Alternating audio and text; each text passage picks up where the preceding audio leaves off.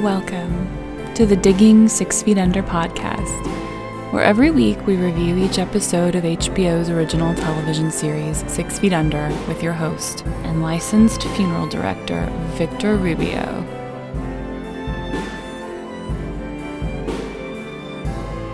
Hello and welcome to the Digging 6 Feet Under podcast. I'm your host and licensed funeral director, Victor Rubio. And today we are here to discuss episode 9 of season 2, titled Someone Else's Eyes. Today I'm here with special guest Mohammed Tahir, and he is the chairman and creative director of Brave Wave Music. Mohammed, how you doing today? Mohammed, I mean, you have a rather expansive resume. I mean, even try to just, try to find. I'm someone, and I don't know if you ever listened in my first few podcast episodes. I did, because I was doing the episodes by myself, so I sort of put music underlying to sort of break up the monotony of, just having my voice. And I think I did Sonic 1, Marble Hill Zone, and I think I did another one. Anyway, because I wasn't 100% understanding of what it was. Your goal with Brave Wave. So it's a video game music label, which means we restoring and remastering old game soundtracks. We released the soundtrack to Street Fighter 2. We recorded the music from the arcade boards, and we had two special engineers working on them and just making the music sound as good as it should be. And we actually, on our SoundCloud, if you go to soundcloud.com/BraveWaveMusic, you could listen to comparisons between the previous releases of Street Fighter 2 and our release. So that's something we do, which is old soundtracks. And we also have, just like any label, we have a roster of musicians, but the musicians that we have are video game composers, and most of them are well-known, established old video game composers. Like we have the composers of Mega Man and Ninja Gaiden and Shovel Knight and a lot of other NES/Famicom era composers. So people who grew up with Mega Man and Mario and all of that might know a lot of these composers. Yeah. And I found you, probably as I found most of my guests so far, on Twitter. I think I had done one of these at night. Sometimes I'll just type in 6 Feet Under watching, and if I see someone who's watching, I'll just throw out a tweet like, hey, I do a podcast on the show if you want to listen. And I believe that's how we found each other, right? You kind of had that tweet out there, and then I tweeted at you through that? Yeah, I don't remember what my tweet was, but I mean, I finished watching 6 Feet Under exactly 1 year ago in April 2016, and I mean, it is my favorite show of all time. I've watched a lot of shows, but to me, it's like it occupies a large portion of my thinking day in and day out. So I think I just tweeted something about it, and then you replied to me. And like, if you're on Twitter for a lot of years, you're used to this, where sometimes you tweet about something and then you get an unsolicited reply from someone, like maybe promoting a product or something. So I usually just don't think much about that. But 6 Feet Under is something that I'm craving for people and for conversation, because I really only have one friend to talk with about the show, my friend who recommended the show to me. So when I knew that there's a new podcast, and from a funeral director, it was such an amazing idea, and I just loved it so much. And I went in the website, I saw that you already had a few episodes. I think it was something like maybe 6 or 5. I don't remember how much, but even though I finished the show so recently, I just thought, well, maybe this is a chance for me to rewatch the show and just walk with the podcast. So whenever there's a new episode, I will watch I would watch the episode and then listen to the podcast on my way back from work, and that's how I found your podcast. No, that's awesome. That's how, and we had shared some messages, and even today before we started record again.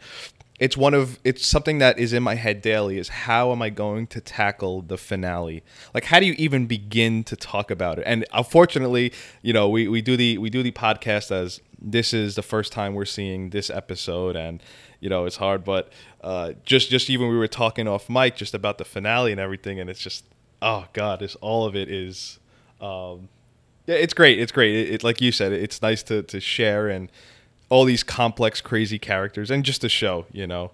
It is, and it's a great show. But I mean, Yeah. if you're listening to this podcast and like this is a new experience for you, and this is your first time watching it, all I'm gonna say is if you stop before the finale, you haven't seen anything, and you just have to watch it all the way through. You might be thinking, well, it's just one episode, and what's gonna happen? No. You have to watch the whole thing because it won't click entirely with you until you see the whole thing. I mean, I do really think that every single episode is really good, is really gripping, it has really fantastic writing and characters written in a way that even to this day, I've never seen characters so real and so just really, they do feel like real people. But even then, even though every single episode is great, you just have to watch it till the end. It's so worth it. That's all I can say. Yeah, and when I had reached out to you, like it was early on in the process, and I was kind of booking people for season 2. You chose this episode in particular, and we will get to that reason why later in the episode. I know there's a whole. Mm-hmm. When I started thinking about it, I was thinking that there's a lot of people out there probably like you. Why for this episode, but we can get there if we want to get into it. Our episode aired April 28, 2002, and this episode was actually written by the showrunner, Alan Ball. And simply, our death capsule starts out where two men are sitting atop a construction building and just sort of complaining about their lives, about their wives and whatnot. You know, he's not getting any sex, the cooking's awful, and just with the slightest move of his hand, he knocks over his lunchbox. And, you know, just kind of how 6 Feet Under does is you think one of these two guys are going to die because they give you, you know, just that little backstory about them and whatnot. And here just enters this third guy, totally off frame. The lunchbox hits him, and our Mr. Dwight Edgar Harrison just dies on the spot. I mean, this is one of these death capsules, right, Mohammed, where it's just like, you're expecting one of these two, and and someone just completely off screen dies. Yeah, I think this is one of my favorite things in these death capsules, and that sometimes you see something happens and you think, I think I know what's gonna happen. Well, yeah, the scene sets you out.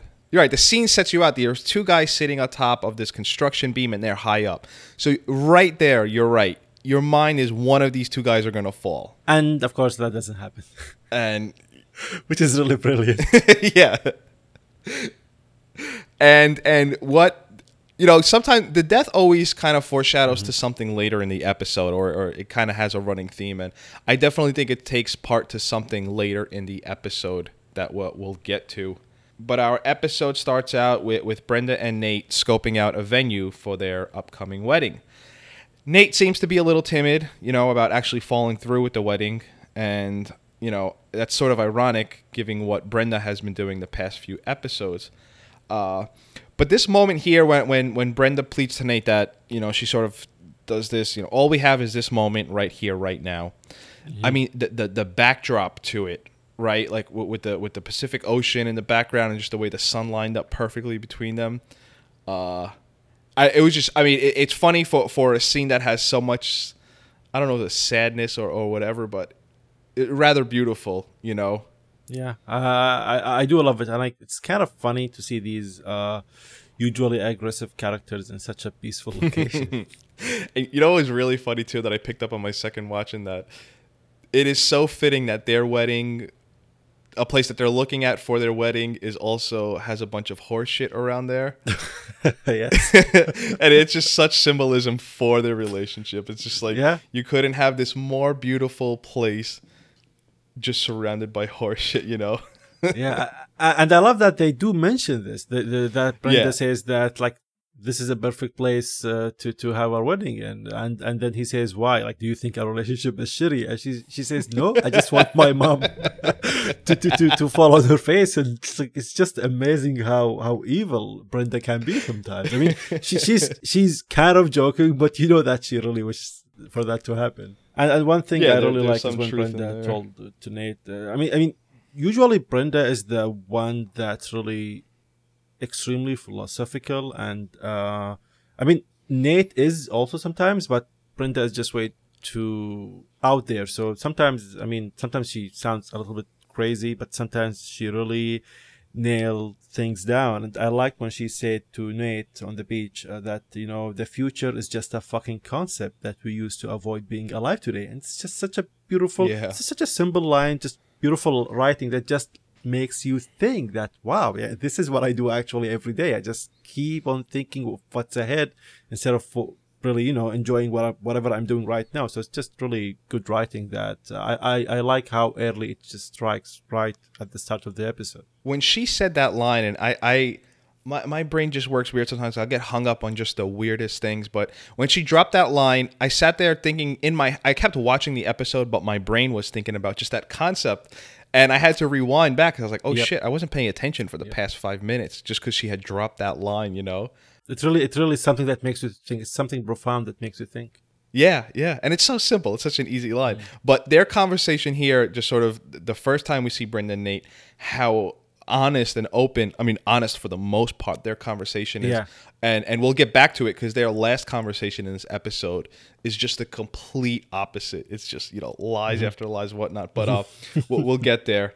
We'll move to Keith. Keith is having trouble sleeping between Taylor now being with her mother and the shooting of the civilian. This episode, it's just, I think he does it 5 times where he just sends these weird mixed signals to David. Yeah. And, we see here that Taylor had left her medicine pills or gummy bears, whatever, and David tries to head to work, and, he just ropes David in and, just kind of, you're my master, you're my whatever, and they start. Well, we don't see them have sex on screen, but we see eventually what happens. This mixed messages. Well, we'll get to it when we get to the last mixed message, because I think there's something there in what Keith is doing. This scene sort of leads us to one of our funnier or adorable scenes where David shows up with this rashy skin all around his mouth, and it's all red, and it's amazing because him and Keith were making out. It's funny, and when he's making arrangements, and he's doing this thing where he's talking, but he has the pen in his hand over his mouth, and David doing his total business, like David's business move is when he's doing these arrangements, which is probably one of the most heartless things you could do, just in terms of not speaking. I guess movements is he just sort of pushes the tissues over. If anyone starts to cry, it's just like, I don't want to deal with it. Here's tissues. Yeah, and I like how when he stepped into the room, and you can see that. He's looking at the camera side, and Nate is behind him. Nate still didn't see his face. And when I was looking at David, I immediately thought, even the first time I watched the episode, I immediately thought, holy shit, what did you do, man? And I like how when he says to Nate that, Keith kind of wanted to do something, so we did it. And I like how just Nate told him, you big whore. It just sounded so like funny. And it's funny because he goes, oh man, you whore. Hey, by the way, do you want to be my best man? Exactly. And it was just so beautiful. And I like how, like at the beginning of the show, of course, aside from the tension between them, and you can sense that David really doesn't like Nate. Obviously, David wasn't really comfortable with his sexuality, so he never was ready to confront it with anyone. Whereas now we can just see how comfortable he is around Nate, that he can just say, I just had sex before I came here in the morning. That's just really nice. Yeah, if you go back to like season 1, Nate and David, it's David's even embarrassed to even say he went out with a guy, and now he's like, yeah, me and Keith were making out. Look at my face; it's all fucked up from making out, and and to the point too where again it's all in context, right? Because if I'm talking to someone and I call them a whore, I'm most likely getting my face punched or it's some like assault, hate crime. But the way they do it is totally lovingly. How funny is it to say Nate calling David a whore is so funny and sweet. Funny. And you can see that when he said it, he really meant it to be sweet and kind of teasing, because it's just a really very interesting, very beautiful scene just between two brothers who are very open to each other about their relationship. Right. And here we find out that Mr. Garrison from our death capsule had everything picked out from his pre-need contract, and everything was mostly paid off. But we also find out that his current wife finds out that Mr. Garrison had chosen to be buried with his ex-wife. And we'll get into that later when that really comes up to a boil. But back to Keith, he shows up to Taylor's house to return her vitamins, and we see Carla, which is, Taylor's mother, Keith's sister, is back on drugs again. Here is where we see Carla offers to go get treatment because Keith is, about to basically have her arrested, by if he chooses to upend the apartment and whatnot. We have Ruth and Robbie talking, and we from the prior episode, we saw that Nikolai is now bedridden because both of his legs are broken, and Ruth kind of takes him in to care for him. Kind of funny to see though that just kind of how she's talking here with Robbie, that their relationship has reached new levels, and they've never had a deeper relationship. And Robbie just sort of says to her, like, he's bedridden, right? Like, he can't move at all. But even the first scene, it's so funny. You see from Nikolai, and Nikolai's one of those guys too. Is like, I don't know if you caught what he was watching on TV. It was Teletubbies, and he's just laughing, and he's just laughing his ass off, and that's just like, sweet little Nikolai. He's kind of like a big baby sometimes, especially in this episode. Yeah, and I like how Ruth gave him. I think she gave him 2 sandwiches, and she told him, "Don't eat them all at once because I have nothing else for you, and I won't be here until later that day." And he ended up just eating both of them and kept crying for someone to come and bring him something to eat. So that was funny. But one thing I liked a little bit earlier in the episode is when I think Ruth was in the kitchen and Claire came, and then Ruth kind of asked her, like, "What do you have? Like, what do you have today?"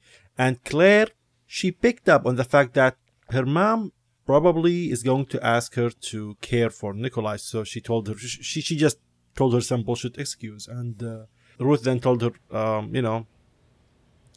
be real, like, are you free or not? And then Claire just told her, I know you want me to care for Nikolai, and I just don't want to, and I don't care about him. And then I like when sometimes Ruth just says, like, things in the most calm voice, but you can just get so much wisdom out of it. And she just told Claire, "You have absolutely no idea how easy you have it. You are under the mistaken impression that life owes you something.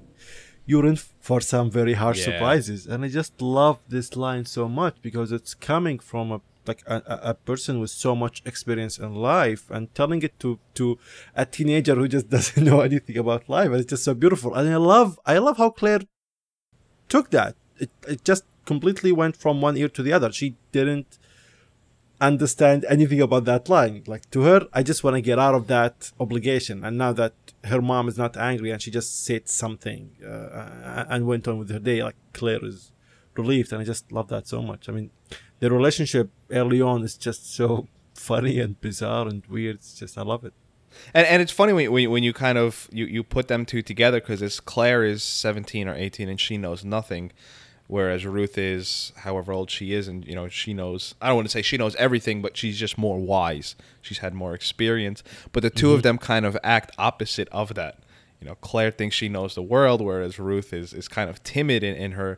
At this point in the show, she's kind of a little bit more confident in herself. But yeah, that's a great line that, more younger people should know, that, you're under an impression that the world owes you something, or you're owed anything. And it's not like that at all, It's funny to see it through Claire's eyes. Like you said, she's getting out of trying to help Nikolai, and there's a scene where Nikolai is just calling out for help, and we have, Rico is the one who comes up, and Rico shares a sandwich, and it's something that 6 Feet Under does, where they just kind of two characters that have never otherwise come together, and we have Rico and Nikolai here. The way they're just sort of talking, and Nikolai's like, Latino women are so hot-blooded, And Rico, Yeah. Rico has a short fuse to begin with, and he's just like, yeah. But when I just love how quick Rico snaps back at him because Nikolai goes, "Ooh, what happened to your face, buddy?" Totally innocent, just a big teddy bear asking Rico, and Rico's like, "None of your fucking business, pal." Just like a dart. It not only shows how much he's really not enjoying his time, but he's also angry at the fact that Nikolai just took his sandwich, like his second sandwich or second part of the sandwich, and it like, I mean, he didn't tell Nikolai that, oh, I don't want to give it to you, but he just kept it in his gut that he just needed an excuse to just explode at the man. It was just so funny. I just loved their interaction. Just even when he's like, "Yeah, if you don't want to eat it, I'll eat it," and Nikolai's like, "No." Yeah, exactly. It's just funny. Billy is at Brenda's, and it's sort of a catch up after their dinner party Christmas Eve from last episode, and we get to finally see and hear what's been going on between them. We find out Brenda has been trying to get in touch with Billy, and Billy has been intentionally pushing her away, as it seemed she contributed to his condition. Mm-hmm. I always say on the podcast that I don't know how to take their relationship. Like, I don't know what I'm supposed to take away from it. I don't understand the full dynamics of it. But after this scene, it got me thinking, like, why Brenda to be so crushed. At face value, you would just say, why would you want to help this man who's clearly mentally unstable and everything? Brenda's whole identity has been wrapped up in helping Billy. Like, that's been Brenda's motive. That's been her go-to, just what she's been doing, and to have that taken away from her. Not only that, on top of it, for that to be her helping almost had the opposite effect, where it actually hurt him.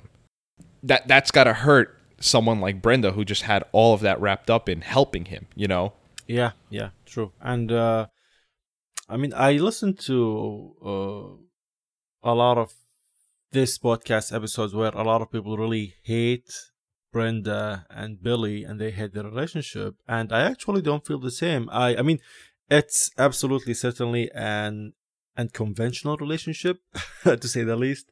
But I mean, I don't hate them just because it fascinates me. It's such a weird, totally different. I mean, even to this day, it's such a totally different and unique relationship between a brother and a sister that is just fascinating to me. And the more that you try to look into it, the more you kind of understand Billy and Brenda a little bit more. And I think what got them to be this close is that we already know by now how weird her childhood was, and this whole book, Charlotte. And I mean, usually kids grow up being really clingy to their parents, whereas with Brenda, her parents, even from early on, she knew that they were just subjecting her to a lot of weird shit. So instead of being close to them and them being her refuge, she just had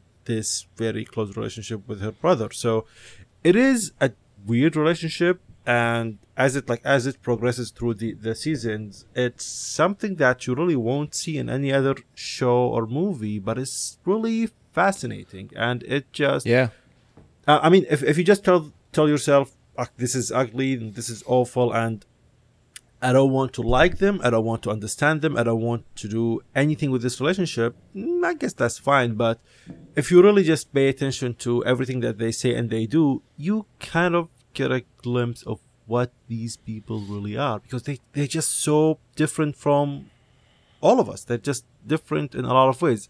I mean, just in any other book or movie or TV show, we do see ourselves in every single character in the show, but Billy and Brenda are the ones that kind of make you think, okay, this is really weird. And I'm not really getting all of it, but they're really interesting. And whenever they're in the scene, you can bet that you just can't expect what's going to happen. It's just so weird and so different. Yeah. And it's funny, too, if you compare, like, Brenda has sort of been the contributor and someone that Billy's been avoiding, and you kind of compare it to the way Claire was for Billy, because we find out Claire that's kind of been keeping Billy sane, and there was still open communication and whatnot. And here's kind of like what I was saying in the beginning of the episode is when I asked you which episode did you want to do. This is the episode that you had picked, and to sort of set it up, Billy feels probably more comfortable with Claire, and I don't know if it was an on-the-spot thing or if it's just something Billy always wanted to do, but he says he asks Claire if she could come back tomorrow because he has a project for her. And it's one of these scenes where just simply, Billy is nude and he gives Claire a camera. And, they go through this dialogue, and it's sort of where we get, the episode title, Someone Else's Eyes. And, Billy says that line, it's impossible to see yourself, you need someone else's eyes. We, as the audience, could sort of feel the energy Claire has when she's, doing all her photography. We just see how intrigued she is by it. But you, in our messages, and if I'm revealing too much, feel free to cut me short. You said that you were really inspired by photography from this show and whatnot. Yeah. I've been trying to get into photography for as long as I remember, for maybe 10 to 11 years. And I've been on and off, and once in a while I would get a new, cheap compact camera and try to wrap my head around the concept and the technical aspects of photography. But most of the time I would just find it a little bit intimidating and overwhelming, and I just stop. And in 2014, before I started the show, I got a new camera, and for the first time it kind of clicked in my head what everything is, and I just took it seriously. And I everywhere I go, whether in Kuwait, my country, or outside when traveling, the camera is always with me. So that was developing as I was just throughout the years from 2014. So when I was watching the show, it was at the time where I saw myself as a photographer. And today I do consider myself a photographer. I'm going to London next week to help my friend with a gaming event, but I'm also visiting a printer that specializes in paper and printing and all of that. So I'm a little bit deeper into that field now, and it was really interesting for me to see how Claire. Claire from the very beginning, you can tell that she's an artist and she's really into art. She's not really into the other stuff. And with photography, I even like how Billy introduces her to photography, because from the previous season we know that Billy is an artist. He's a photographer, and there was that episode where he was busy, his mind was busy trying to pick photos for a show, and Brenda had to cancel a trip with Nate just to help Billy pick the best photos for his show. So he is an established, or let's say an experienced photographer or an experienced artist, whereas Claire is still she doesn't really know what to do with herself artistically. So I like when Billy gives her the camera, he just tells her, this is your focus and this is your zoom, and you'll just get a feel for it. And she asks him okay, so what do I do exactly? And he just tells her, go with your gut feeling and whatever you think is good. And of course she takes photos. When he drops his robe, you can see that she's kind of oh wow, this guy is really, he's well shaped and he has a nice ass and everything. But when she takes the photo to her, the camera to her eye, and she's composing photos and interesting composition and angles and everything, you get a sense that she's actually really liking this process. It's not that she's just enjoying Billy being naked, but she's kind of into this photography thing, this camera. And at the end of the episode, when he sends her the photos, she is into Billy right now. You can tell that she's really interested with him as a person.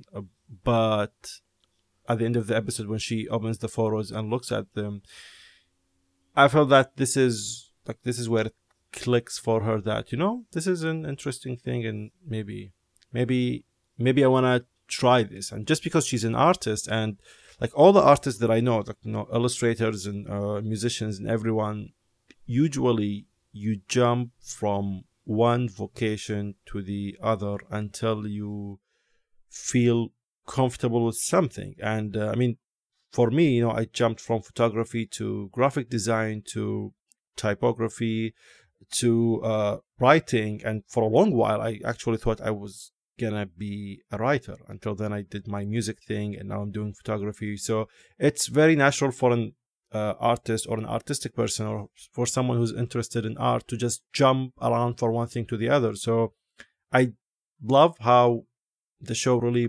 portrays that really well. It just shows, you know, she's an artist, and she has that artistic vision or artistic eye, and she is now in this episode, she's intrigued by photography, and I thought this was a really important moment for her.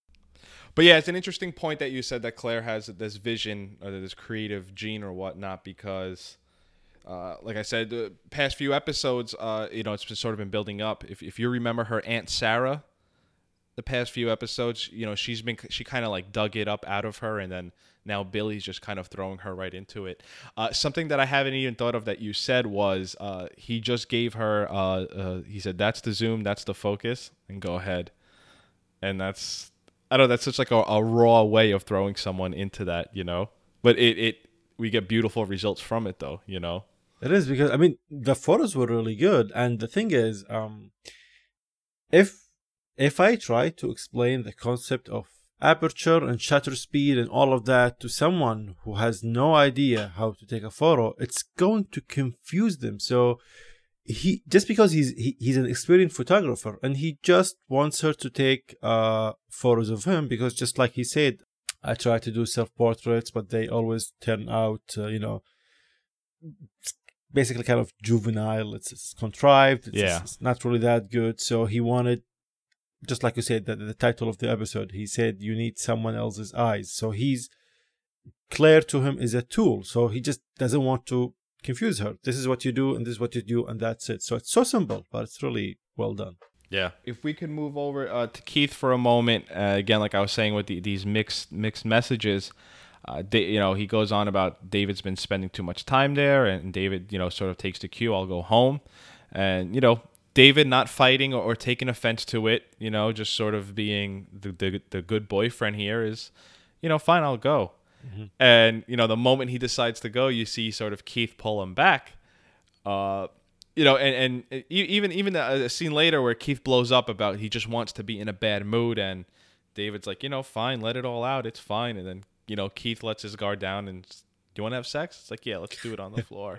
Yeah, I love that. I don't know, I just sort of felt like Keith was throwing out bait to see if David could handle him, or I don't know, weird mixed messages, but just sort of throwing it out there.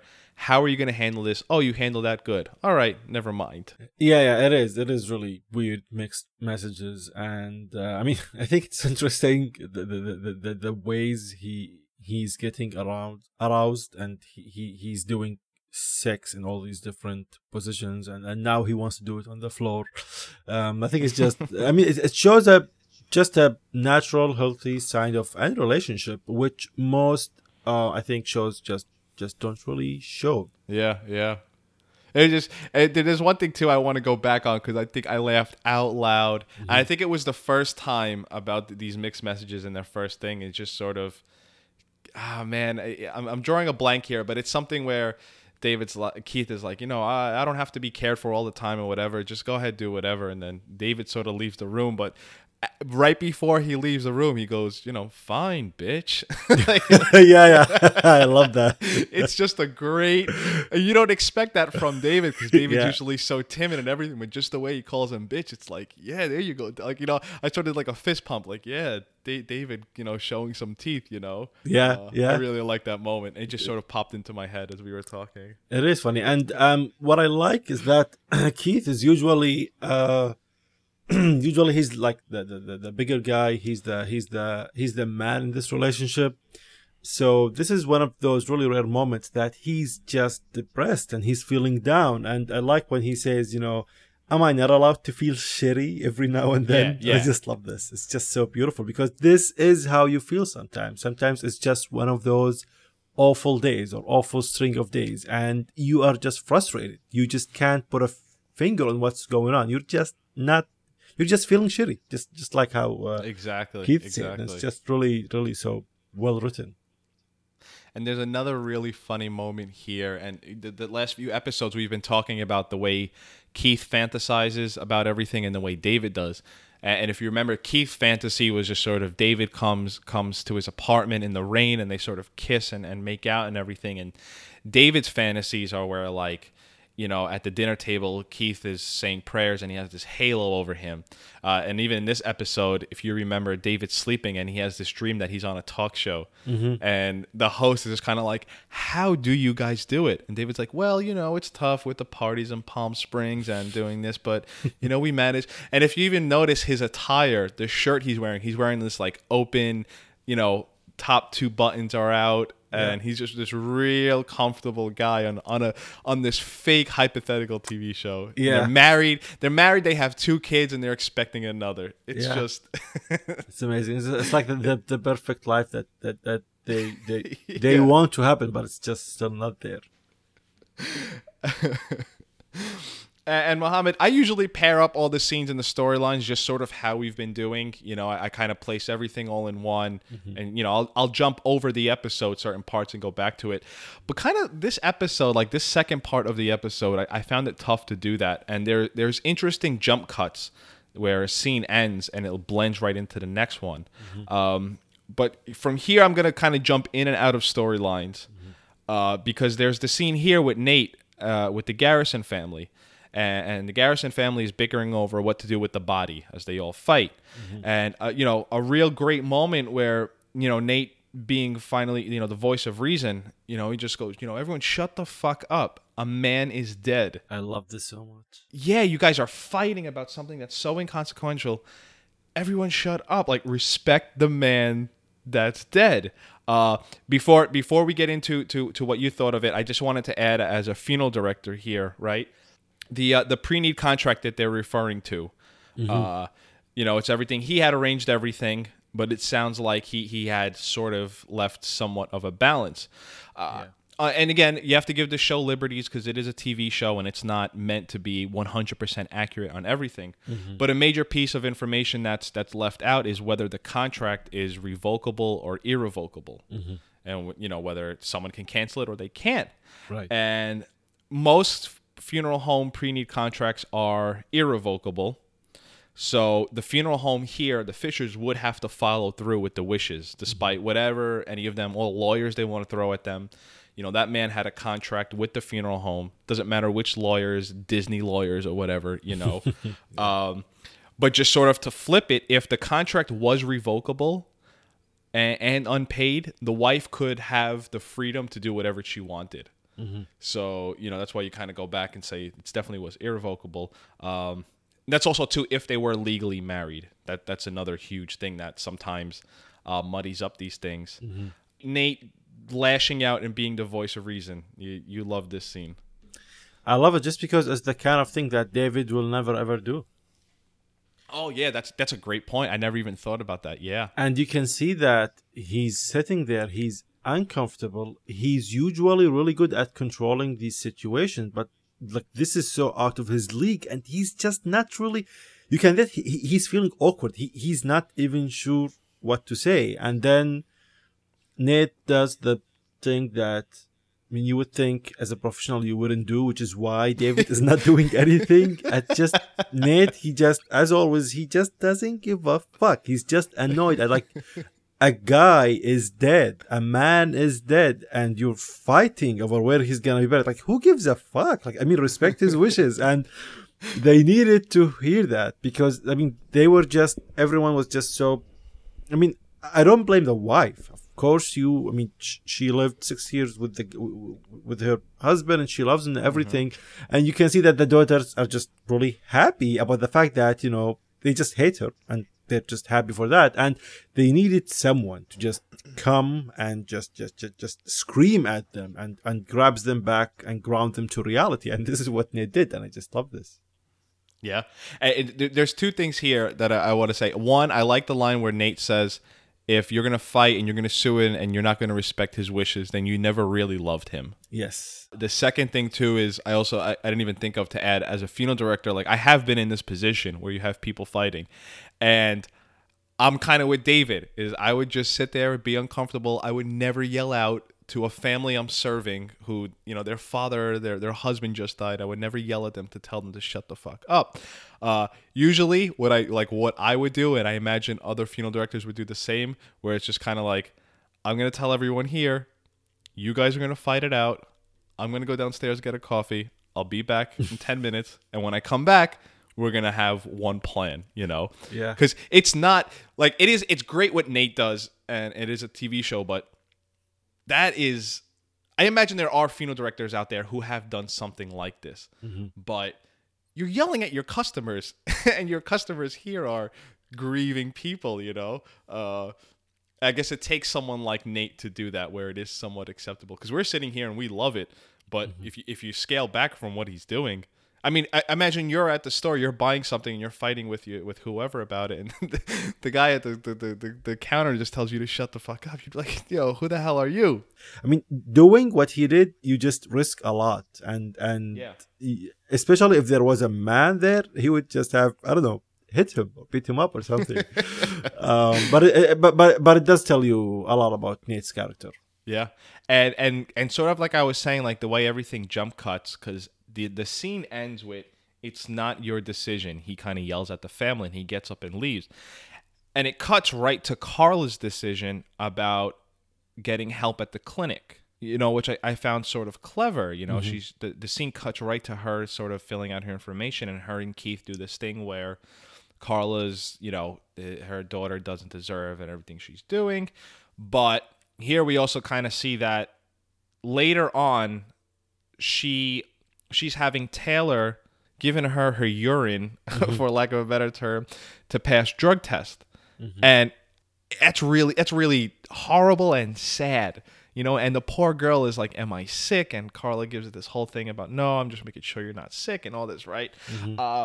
Let me say this too. I mean, we're in agreement that this is really awful what she's doing, right? Like, I don't think we don't. Right. What I wanted to ask is, and sort of discuss is, when she's crying at the clinic and she has this breakdown and Keith's like, everything's going to be all right.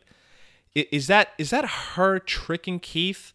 Is she being sincere, or is this just like the drug addicts sort of like, I don't know what the word is. That's their disease, where that's their addiction, where they can make it seem so believable. They want to get help. They're so sad of everything they've done. But, a few days later, she's having her 9-year-old daughter pee for her so she could pass drug test. Yeah.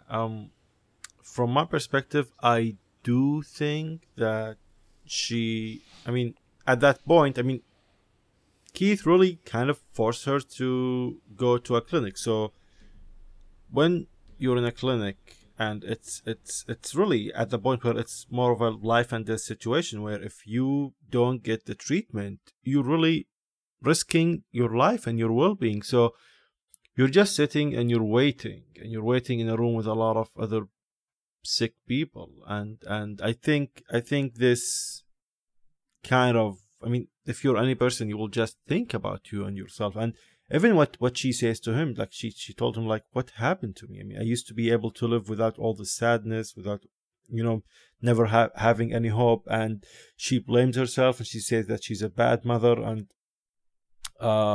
she doesn't deserve this. So I think this self-reflecting nature is natural when you're in this situation where you're kind of forced to not do anything. Like, all you're doing is just waiting in a clinic to go see a doctor about something that's major in your life. So I do think that she was truthful about it, but then her devils kicked in again, and instead of doing her best to cleanse herself out of this, she just found a way to trick the system, because to her it's much easier to do that than to confront this and actually be out of drugs. So I don't think that she was truthful, but she had enough time to say, you know what, it's just really much easier to just go back and default to doing drugs. And I would say that that's a drug addict's, like, that's the addiction. Is it's so much easier to just keep doing drugs than to fight it, do the hard thing, yes, you know? Yes. And So- I would say that's with really any addiction of any sort. Any addiction, Just- yeah.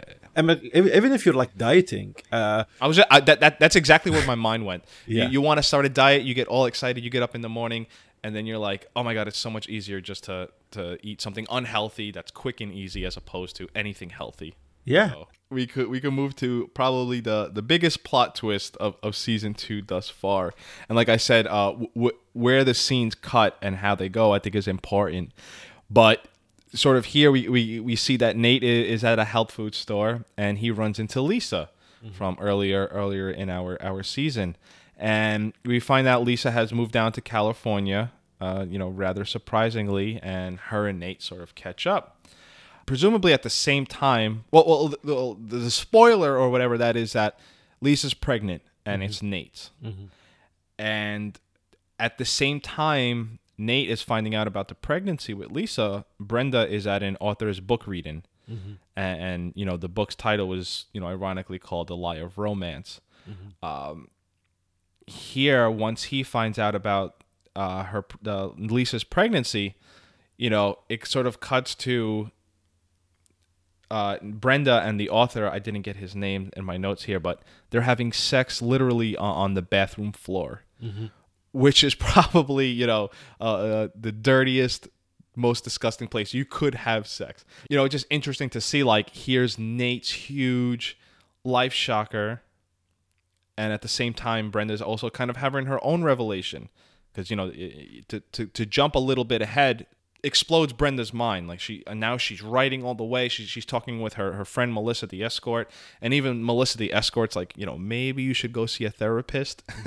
But to jump back to Nate finding out about Lisa's pregnancy, this is where I sort of tied in the death capsule, where, just the idea that your life could change at any moment.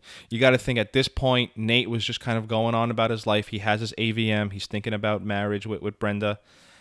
And literally, when he's in the produce section of the supermarket, he finds out he has a woman 5 months pregnant. The end of it, right, where Nate, I don't know, I was riding that ride with Nate, where just at the end of it, just like, what the hell just happened? Exactly. You see, he sort of like steps back and like, I was just here food shopping, getting my, maybe some groceries for the weekend. I have a child on the way, Yeah, and you really do see that. Like, he takes a step back and he leans and he just starts, like, it took him by surprise. And the thing is, he went through a lot these past few episodes. He finally opened up to Claire. He opened up to Brenda about AVM. And, like, if you see it from his point of view, really big weight has been lifted from him, that he was finally able to talk to Brenda about this. And now that they're planning to get married, like, it felt like things are starting to kind of work out, and then just like that, a bombshell is dropped, and it just really shows you how weird and unpredictable life is. And something interesting happened is that she says something like something like, I don't want to go through this again. We went through this before, and that made me think, like, did they act like, was she pregnant before and they had this conversation and, like, it didn't work out and she had to, I don't know, have an abortion? Like, something was going on between them back then. Like, it wasn't just a clean cut of him just going back from Seattle and that's it. Like, something was there. So you just get the sense that there is some history there, and this is why she didn't tell him about it, because something happened before where she just doesn't trust him or think that he can handle it, which is just weird. It's just so weird. Like, everything that happens is just so weird. Yeah, and to the point too, it's like, this could have happened at any time, right? It just so happens in the beginning of the episode when Nate and Brenda are looking for a place to get married, a day or so later, whatever the show timeline is, he also finds out he has another woman pregnant. Yeah. Just the randomness of it all. It is. But here we see after this, Nate takes a ride on his motorcycle that was given to him in our prior episode. And we have Nathaniel appear again. I liked here when they're at the same spot. I'm pretty sure where they were looking in the beginning of the episode, but the way Nate's head is blocking the sun, it's just such a perfect shot. I don't know what to take away from it. I don't know like the symbolism or imagery of it is, but just watching it visually, taking it in, I'm just so like amazed by it. It is beautiful. What did you take away from Nathaniel being here? I mean, usually, we learn from the show that whenever you see a dead character talking, it's just the subconscious of that person. So in here, it was just Nate being in this dilemma of like even just thinking, should I even tell Brenda about it? Like, what do I do? Like, how do I approach this situation? Like, what do I do? Like, it's not even about how do I make it right, but what the fuck should I do now? It's just, it's just a situation where I can't even imagine being in. It's just so difficult and so shocking. It's not even something that you're anticipating. It's just all of a sudden you have this new development, and all of a sudden now I will have a child in a few months with this lady, but I'm also gonna be married to this woman. So it's just so weird. I keep repeating, it's just so weird and unpredictable, and this is what life is. It's just, well, that's what I was gonna say, is like you keep saying weird, but like, yeah, like you said it before, I had to say it for you, is like, yeah, that's life. Like, that is life. That is, that is a guy walking down the street and he accidentally gets killed by a lunchbox. This is that encounter you had comes back to whatever. All of it, like, yeah, that's just life. And again, to the beginning of the episode, and this is the second time we're repeating it, where Root says to Claire, the idea that life owes you anything, like, yeah, this is life. Yeah, and I do think that like all of us, from our own perspective, we are the protagonist of our world. We always think that we are the center of everything, and so whenever something bad happens, you kind of can't wrap your head around it, because how is this happening? Like, I'm the hero of my life. How could something so bad happen to me? And this is what Ruth said, is that you're in for a lot of surprises, because shit happens to people all the time, and right now this is what's gonna happen to you. Right. It's just amazing. So like I was saying, that scene ended where Nate says, "I don't want to die alone."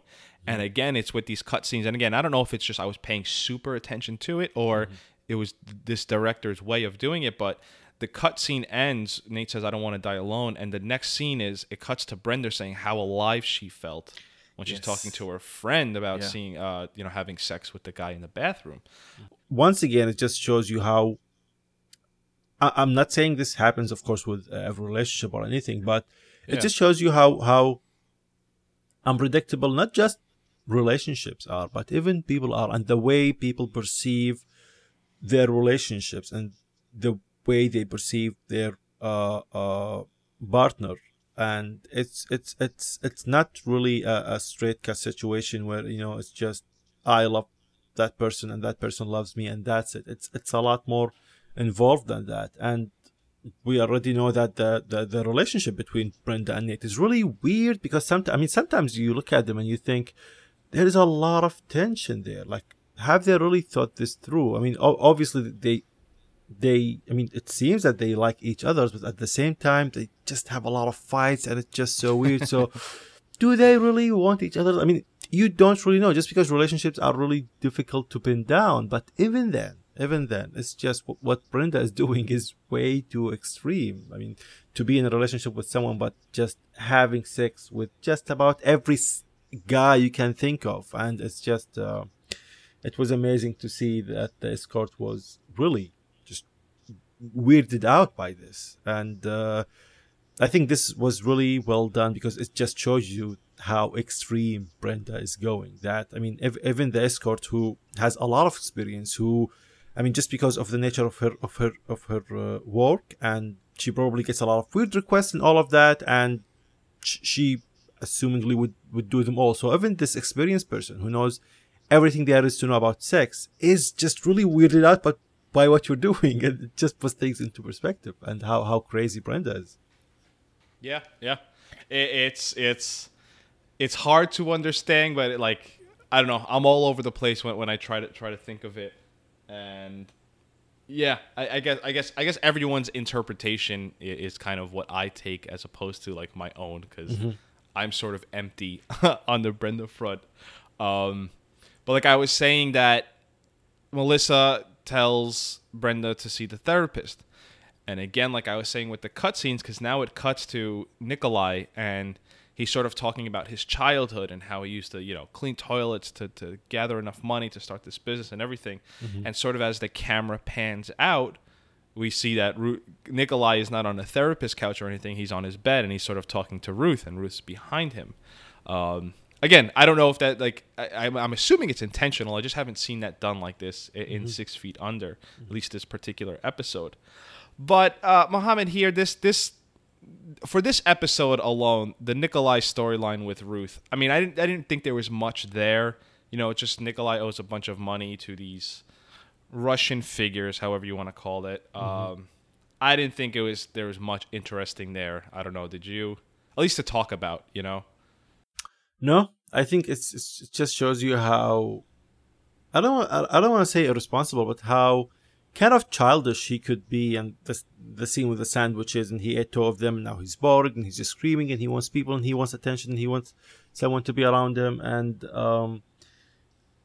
I didn't get much out of that. I mean, Ruth said that she feels that the relationship is growing, but from my perspective, I don't know what she's seeing, because it's just so, it is so unclear what is going on between them right now. And I mean, I think Ruth is just such a sweet person that even if she would do this anyway. She would care for Nikolai. I mean, that is who Ruth is. She is just a kind person who would do, and I think this is how she sees herself, that, she's the caregiver. She's the person who will take care of everything and who will make everything right. So from her perspective, it makes sense that she sees that the relationship is moving forward, whereas is Ruby his name? Robbie? Robbie. Yeah. He tells her, like, well, he can't move and he can't do anything. And I think he's kind of implying that, well, you say that the relationship is going forward, but if your guy's not having sex or anything, like, what is going on exactly? And just she sees it differently. But I just like the scene with Claire before that, and just tells you a lot about how Claire just acts and thinks of everything. And the scene with Rico, yeah, I just love the awkwardness of that scene of just 2 characters who don't really even know each other, and you kind of see the resentment. Like, it's just really simple human emotions. Someone is eating your lunch, like that moment that you look forward to throughout the entire day. Someone is sharing that with you who you don't even really like. So it's just really simple, beautiful moments. And to end all of this jumping around, and like I was saying at the start of the episode, where Brenda and Nate are probably being the closest to honest they have been in their relationship. The episode, their storyline in this episode ends where Nate comes home after finding out Lisa's pregnant, and Brenda just had sex with the author. It's just so telling how, like, lifeless and generic their conversation is. Yeah. They're both sitting there. They both have all of this on their mind. I mean, Brenda, her mind, her creativity, everything is just sort of racing, because she just had this experience with this guy in the bathroom, and it's influenced and inspired her writing, and she's kind of, she's glowing with creativity and whatnot. And you have Nate, who just, he walks in with his motorcycle helmet, having just received the news, his a woman he slept with is 5 months pregnant. And their conversation, it's so funny how a show does this, where the most generic, lifeless conversation, like, says so much. Exactly. Brenda's like, how was your day? It was okay. Do you want anything to eat? I'll make you something. No, it's okay. And even, Nate opens the book and he's like, oh, this guy? He's like, yeah, well, that's nice. And that's really it. But there's so much going on between the two of them, Exactly. I just like how much it sort of juxtaposed the way the episode started with them.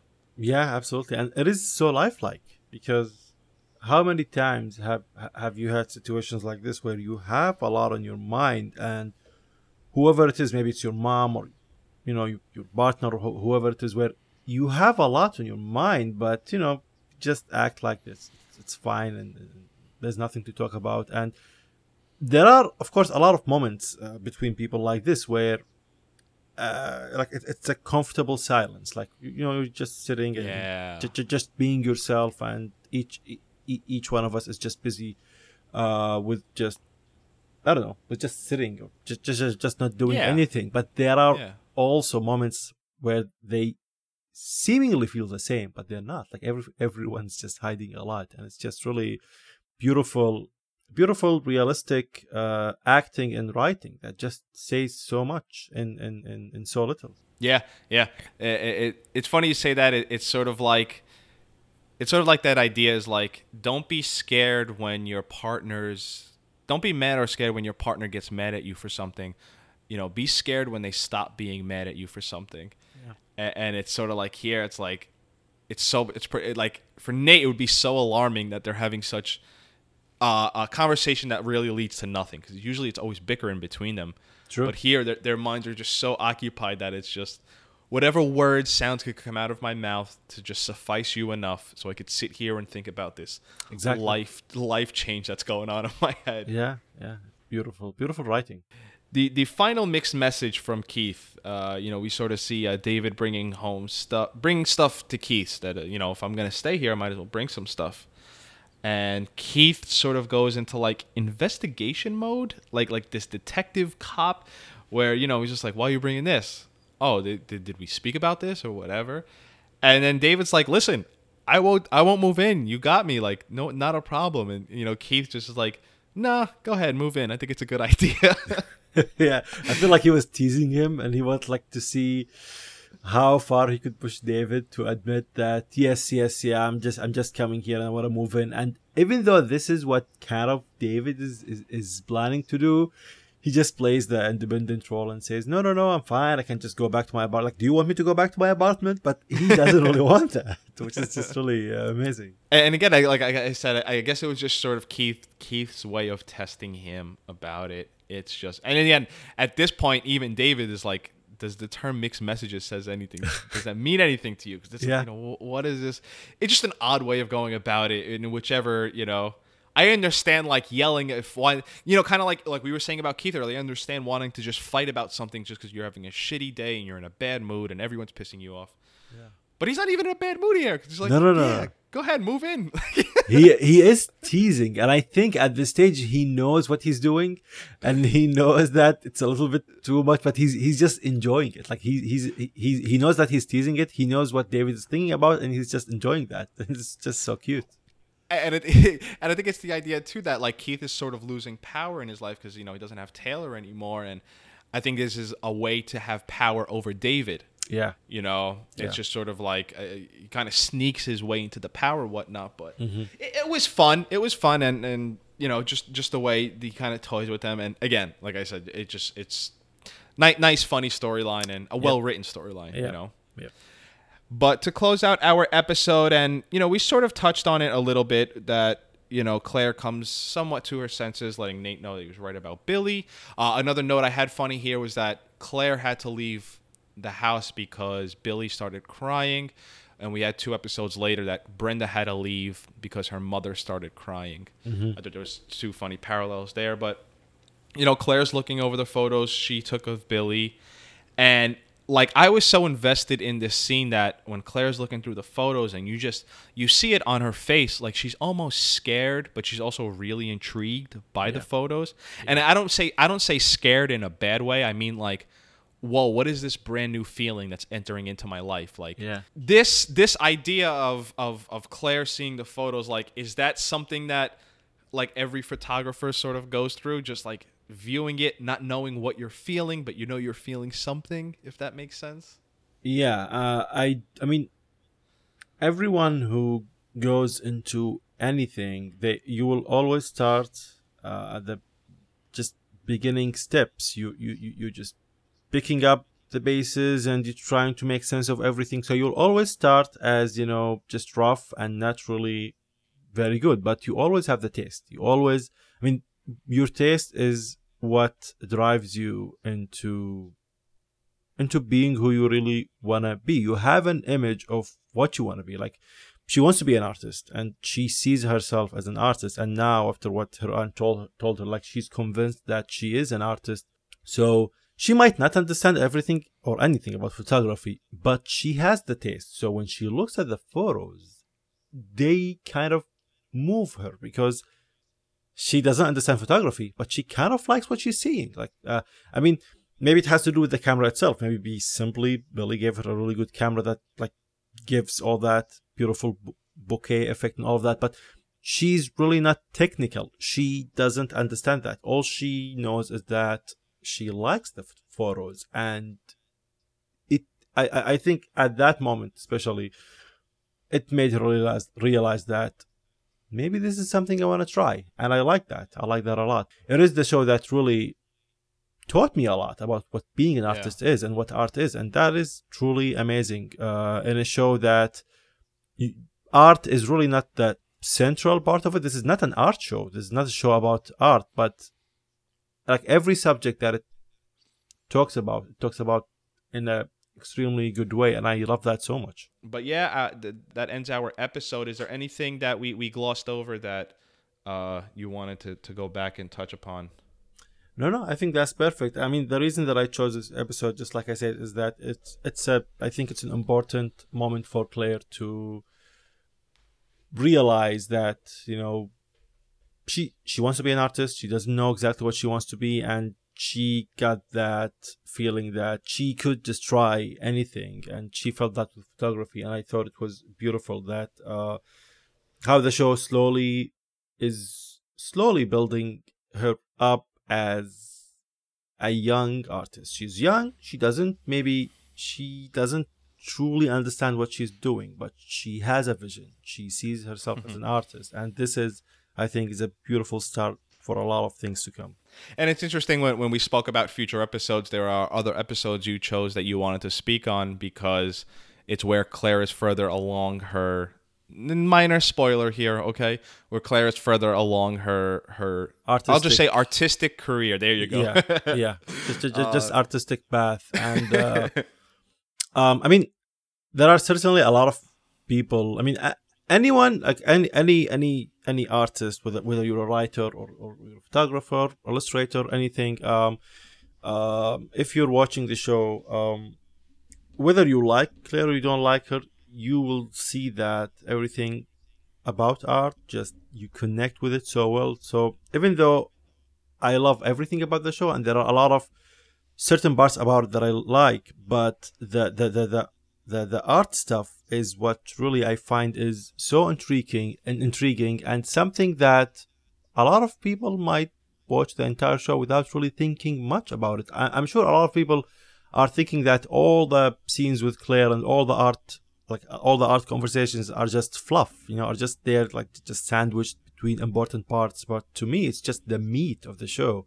So I hope to be able to just give more insight into that as someone who is an artist and who does all of these things, being a photographer. And I will say that what really, even though I started photography before 6 Feet Under and everything, and I had an interest way before that, but what really solidified my feeling and my desire to chase photography out of everything else that I can do is Claire. And we will see that throughout the episodes in the upcoming seasons.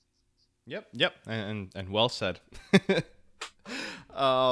Mohammed, people can find you on Twitter at RoboKick. Yes.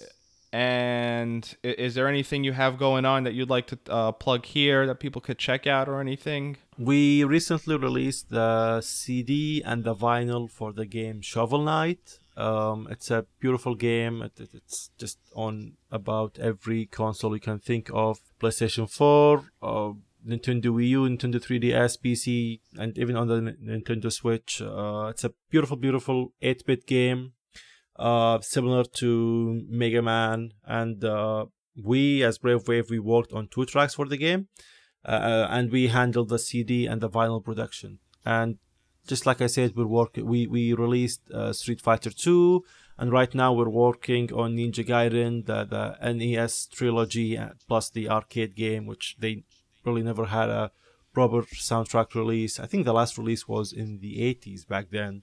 And you can find all of that and all of our original albums at store.bravewave.net. And we also have a podcast. It's called Wavelength. If you're into game music, you can just check that out at bravewave.net/wavelength. And I'll have all these links in the episode in the episode description, because I am personally someone that is interested in that stuff. So I'll leave on. This is so inside and not even necessary to share, but the Mega Man 3 intro is one of my favorites. It is amazing.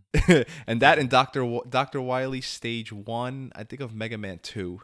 This is an aside, but maybe we will link to this. I did a long interview with the composer of Mega Man 2, and if you just know a little bit about games, Mega Man 2 has one of the most famous and recognizable soundtracks, and especially the stage that you mentioned, Dr. Wily 1. Yep. It's one of the most famous tracks that even people who don't play Mega Man, who never played a Mega Man game, know the track. And I did a long interview with the composer, and I asked him, when did you know that people like the soundtrack and like this track? And he told me, when I met you in 2013. Can you imagine that? It is insane. I mean, it's kind of like having... I mean, Mega Man 2 is one of the best soundtracks of all time, and Dr. Wily is one of the best tracks of all time, not even just in gaming. And you have this musician who made these back in the days, and he doesn't even know that. He has no idea. People really love them that much, and it's just really heartbreaking, and it just tells you a lot about the scene of the composers back then. But yeah, and one last thing I want to say is the last album that we released, it's an original album called Lingua Franca. It's by Dugo, and this album is the first time where I had my photography used in a professional way, like, officially. The CD cover has my photo. It's edited by the musician.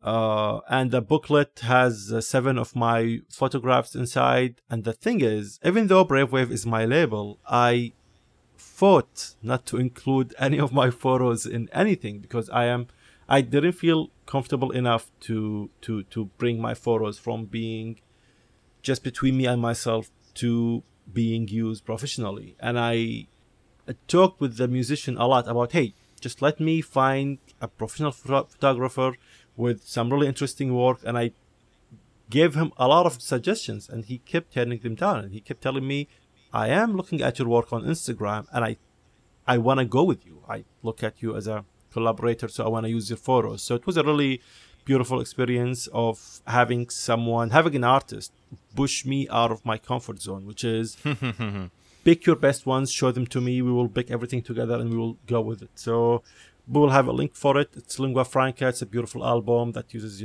just acoustic guitar and violin, all kind of just beautiful instruments. And it's one of my favorite albums that we released.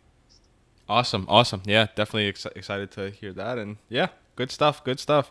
Mohammed, thank you for joining us. You could follow him on Twitter. Again, he's at RoboKick. I am on Twitter. I'm at Digging Podcast. You could find me on Facebook. I'm at Digging 6 Feet Under.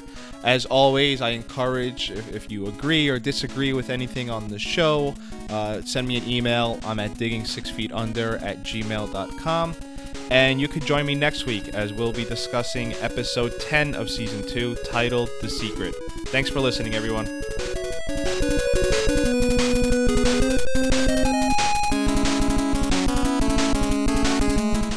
Thank you for listening to the Digging 6 Feet Under podcast.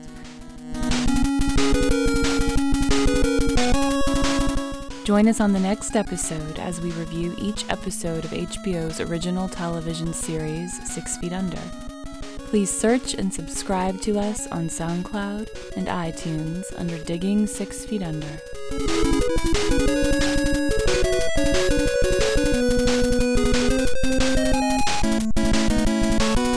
The Digging 6 Feet Under podcast is in no way affiliated with HBO or 6 Feet Under, and the views expressed here are solely that of the hosts No infringement is intended.